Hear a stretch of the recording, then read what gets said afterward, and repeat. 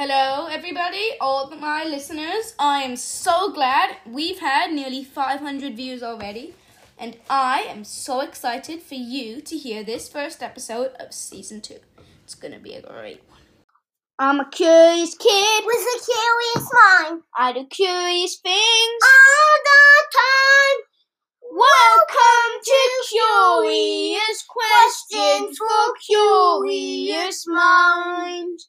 Welcome to Curious Questions for Curious Minds. Hello, listeners. Today I will be interviewing Rabbi Ilana Delor, who is my mom. She is also a hospital chaplain. That's what I'm going to interview her about.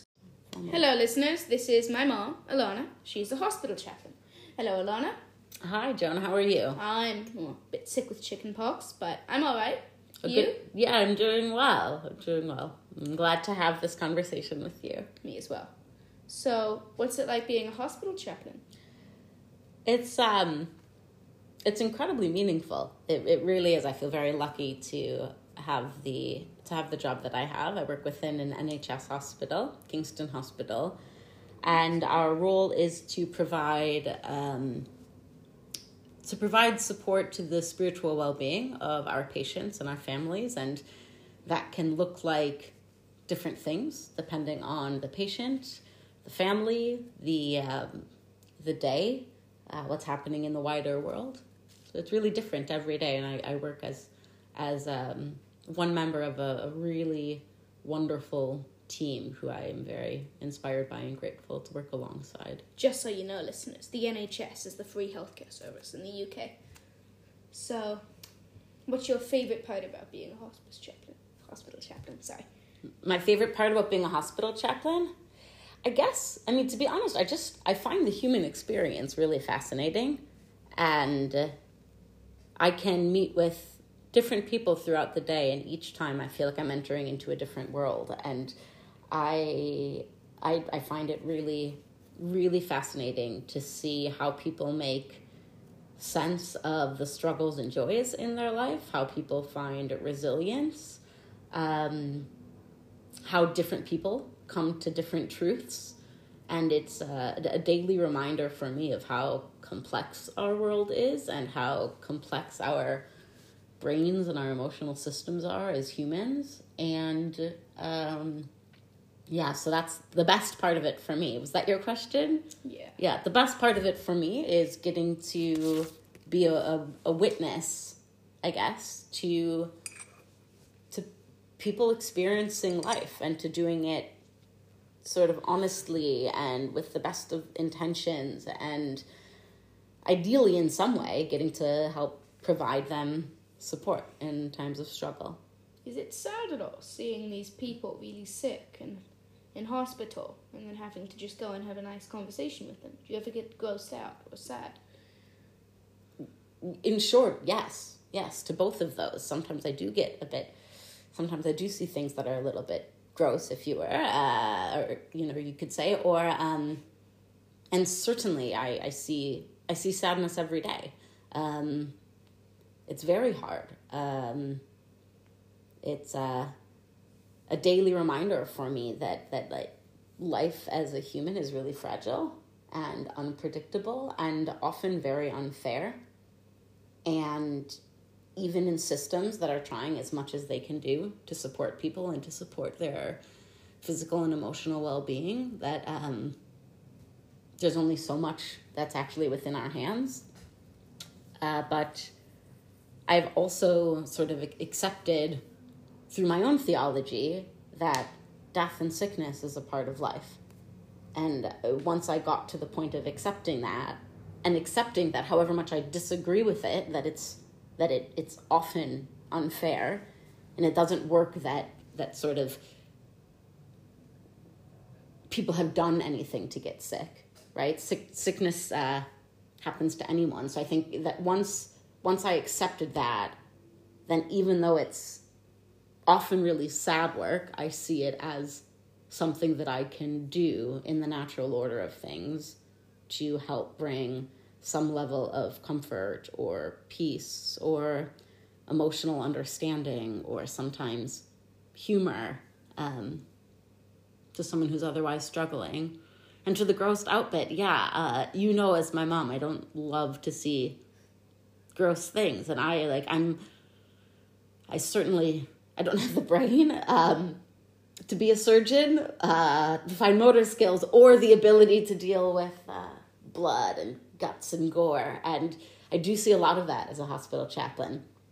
But mostly I'm able to just put it out of my mind and to see the human behind the tubes, behind the blood, behind even the body, just the sort of soul that's there and sitting in front of me. And in some ways, the hospital chaplain is uniquely positioned within a hospital system to be someone who isn't seeing the body and who isn't really checking after the blood pressure and looking in the mouth and looking at the heart rate, but is rather looking at who the person is behind all of that. Wow, thank you. If you had to summarize being a hospital in one sentence, how would you say it? What would it be? I'm quite long-winded, so that's a bit tricky for me. Okay, in one sentence, I would say the hospital chaplain is the member of the care team who looks after the spiritual and religious well-being of the patients, the families, and the staff. Thank you. And do you have to have any degrees or medical or religious degrees to be a hospital chaplain? So it's different in different places. But yes, you have to be ordained. You have to have some level of ordination, religious ordination, to be a hospital chaplain, or to be a chaplain, really. So I'm ordained as a rabbi, and I work alongside, in my team, there are ordained individuals who are Muslim and Christian and Roman Catholic, Church of England. So you do have to be ordained, and you also have to have a degree. And myself, I have something called a degree in clinical pastoral education as well, where I spent over a year. I did a year of it training as a pediatric chaplain, and then 1 unit at Merritt Hospital in Madison, Wisconsin, with adults, training in clinical pastoral education, where you learn about what it means as a clinician to be a chaplain, because it's very different. It's a very different role than being a pastor or a rabbi within a church or a synagogue. It's not my role to at all bring religion to people or to tell them what truth is. It's my role to come in without an agenda and a bias, and to help the individuals themselves to see what their truth is, what does support look like for them, how can they tap into it, when have they been resilient in the past, how might they be able to tap into that, what sort of emotions might they not be able to express with their family or friends that would be helpful to be able to share with someone, etc. Yeah. And if you had to do an advert about being a hospital chaplain, what would it be about? What would it be like? What do you mean? Like an advert, on TV. If you want to just have talks with people, why not go and become a hospital chaplain? If I were trying to convince someone why to do it? Yes. Yeah. Do you want to help people who are in a time of need? Do you want to meet fascinating people who help you to understand your own sense of life better? Do you want to work with a team of wonderful people who are passionate about what they do and who care about others? And do you want to support the NHS and all the amazing work that it does to bring healing and support to often the most vulnerable within our society? If so, come be a chaplain. I thought my one was good. So.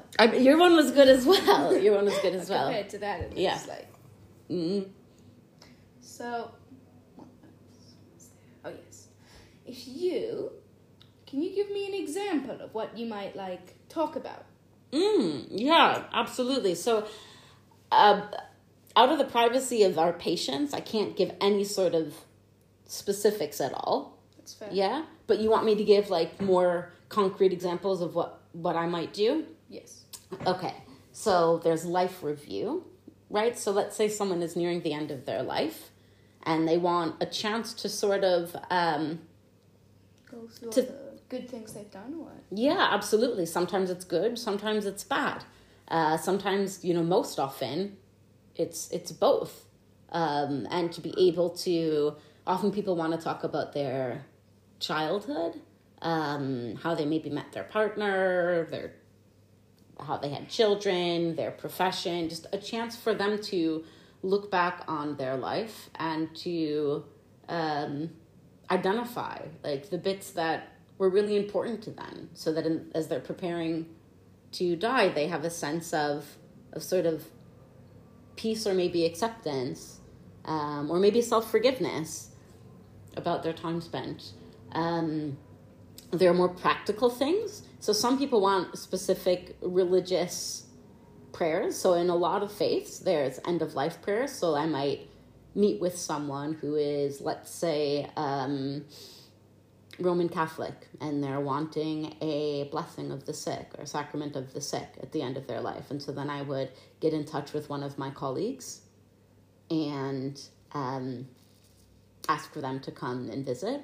We have a chaplain on call 24 hours a day at the hospital, so there's always people. We are always on call in the case of emergency. I might just be there to help someone who is struggling with sort of how to ask questions. This is something that I do quite regularly. If someone is feeling overwhelmed and a bit confused and not sure of sort of what's happening to them within the hospital, like what does their treatment look like?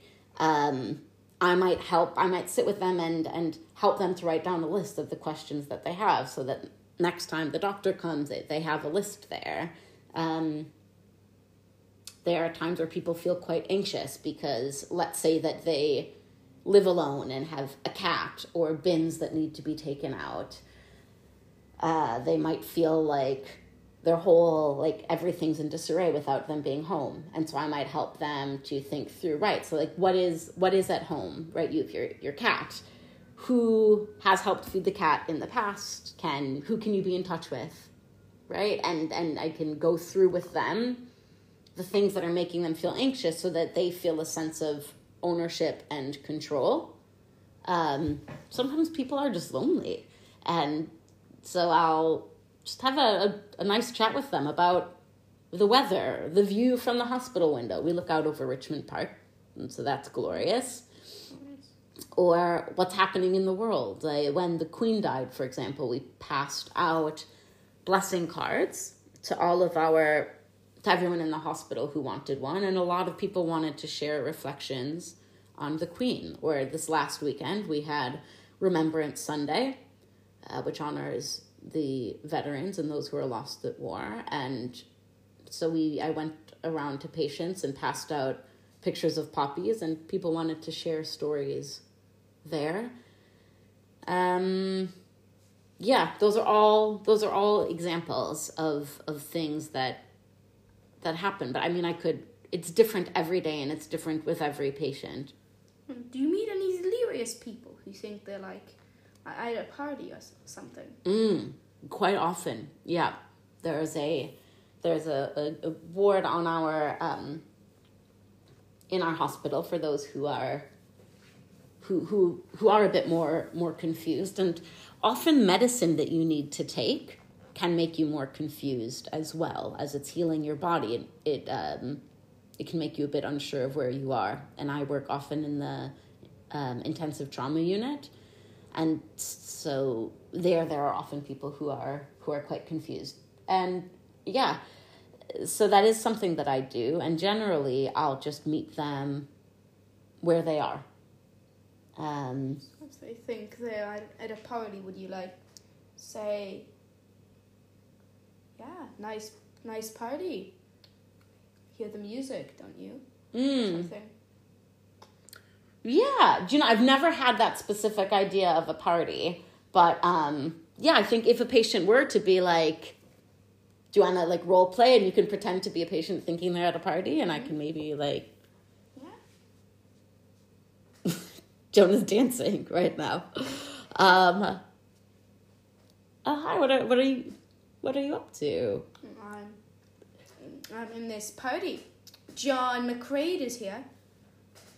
Oh yeah, tell me about John McCrae. Is this someone you've known for a while? He is. He's my aunt's cousin, and yeah, he's an actor. Oh, sounds like you're having quite a good day today. Yeah. I'm glad to hear it. So maybe just something like that. I don't know that I wouldn't sort of make up other things in the scenario. Like I wouldn't be like, oh, like this, look at all this food available for us. Isn't this wonderful? You would just say, isn't this wonderful or something? Yeah, I'd ask them questions. I would sort of explore more what's in their mind rather than putting things into their mind. But often I'll have conversations where someone will cycle through the same questions numerous times because they will have forgotten a few minutes earlier that they had asked it. And really, is it sweet? Yeah, to be honest, it's quite sad. It's quite, and I can be with people that I know were these like brilliant intellects at one point. But I think for me it feels not sweet, but for me, I feel grateful when someone who is confused is comfortable and peaceful and contented.